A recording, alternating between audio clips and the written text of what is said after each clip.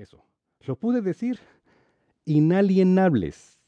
Eso significa que ningún alienígena debe tener estos derechos.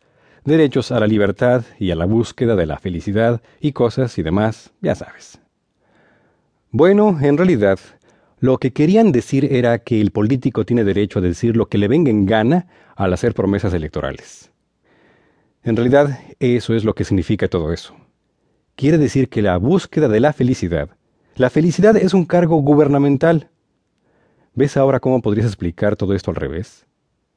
En 1776, estos hombres con mentalidad de mejorar no tenían reservas respecto a sus intenciones para la gente del país. No tenían muchas reservas, pero la Convención Constitucional se reunió, cerraron las puertas y habiéndolas cerrado con un ruido seco y sordo, ni siquiera permitieron que se llevaran trocitos de papel de una sesión a otra. Se limpiaba la Cámara totalmente. Fue un secreto completo. No se admitió a nadie en la convención.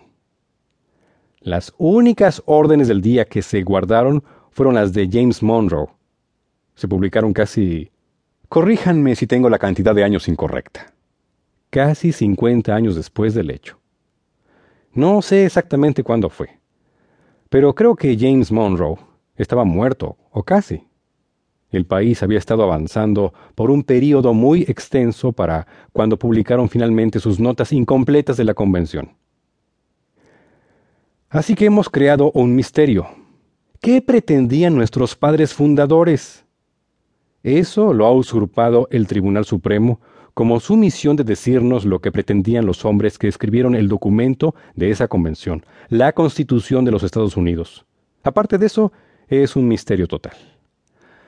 No han sobrevivido ni las actas de su reunión, ni las opiniones, ni las reservas expresadas que alguien pudiera interpretar. Es algo interesante.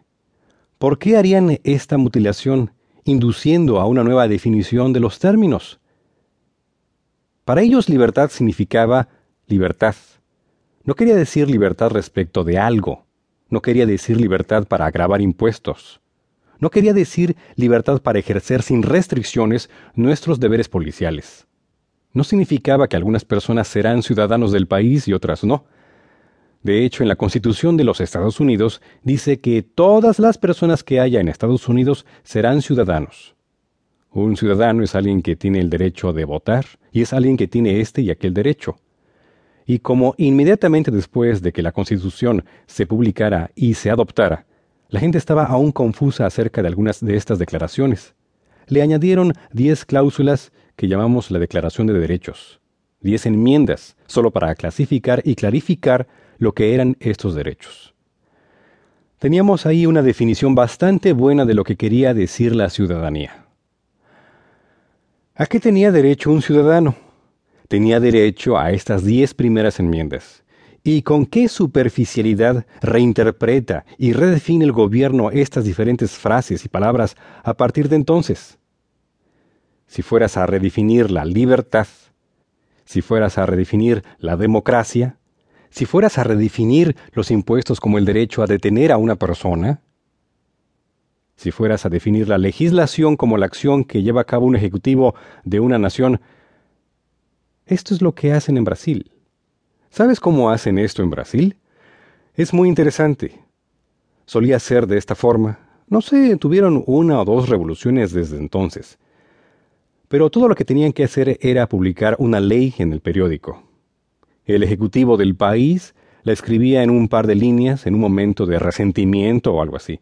Y simplemente lo escribía en un recóndito periódico en Sao Paulo o algo así. Y se convertía en la ley del país.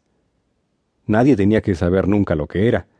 Se les podía detener, juzgar y colgar por esta ley, y nunca habían oído hablar de ella. Eso lo podrías definir como legislación. Podrías tomar todas y cada una de las palabras y nombres en la Constitución y redefinirlas. O podrías tomar estos eslogans comunes que usan los políticos. Estoy seguro de que la mayoría de ellos creen que estas cosas son solo eslogans. Definirlas de forma muy adecuada y ardua, y podrías tener una dictadura esclavista total sin mayor esfuerzo. Y sin embargo, la gente podría ser muy razonable contigo. Dicen,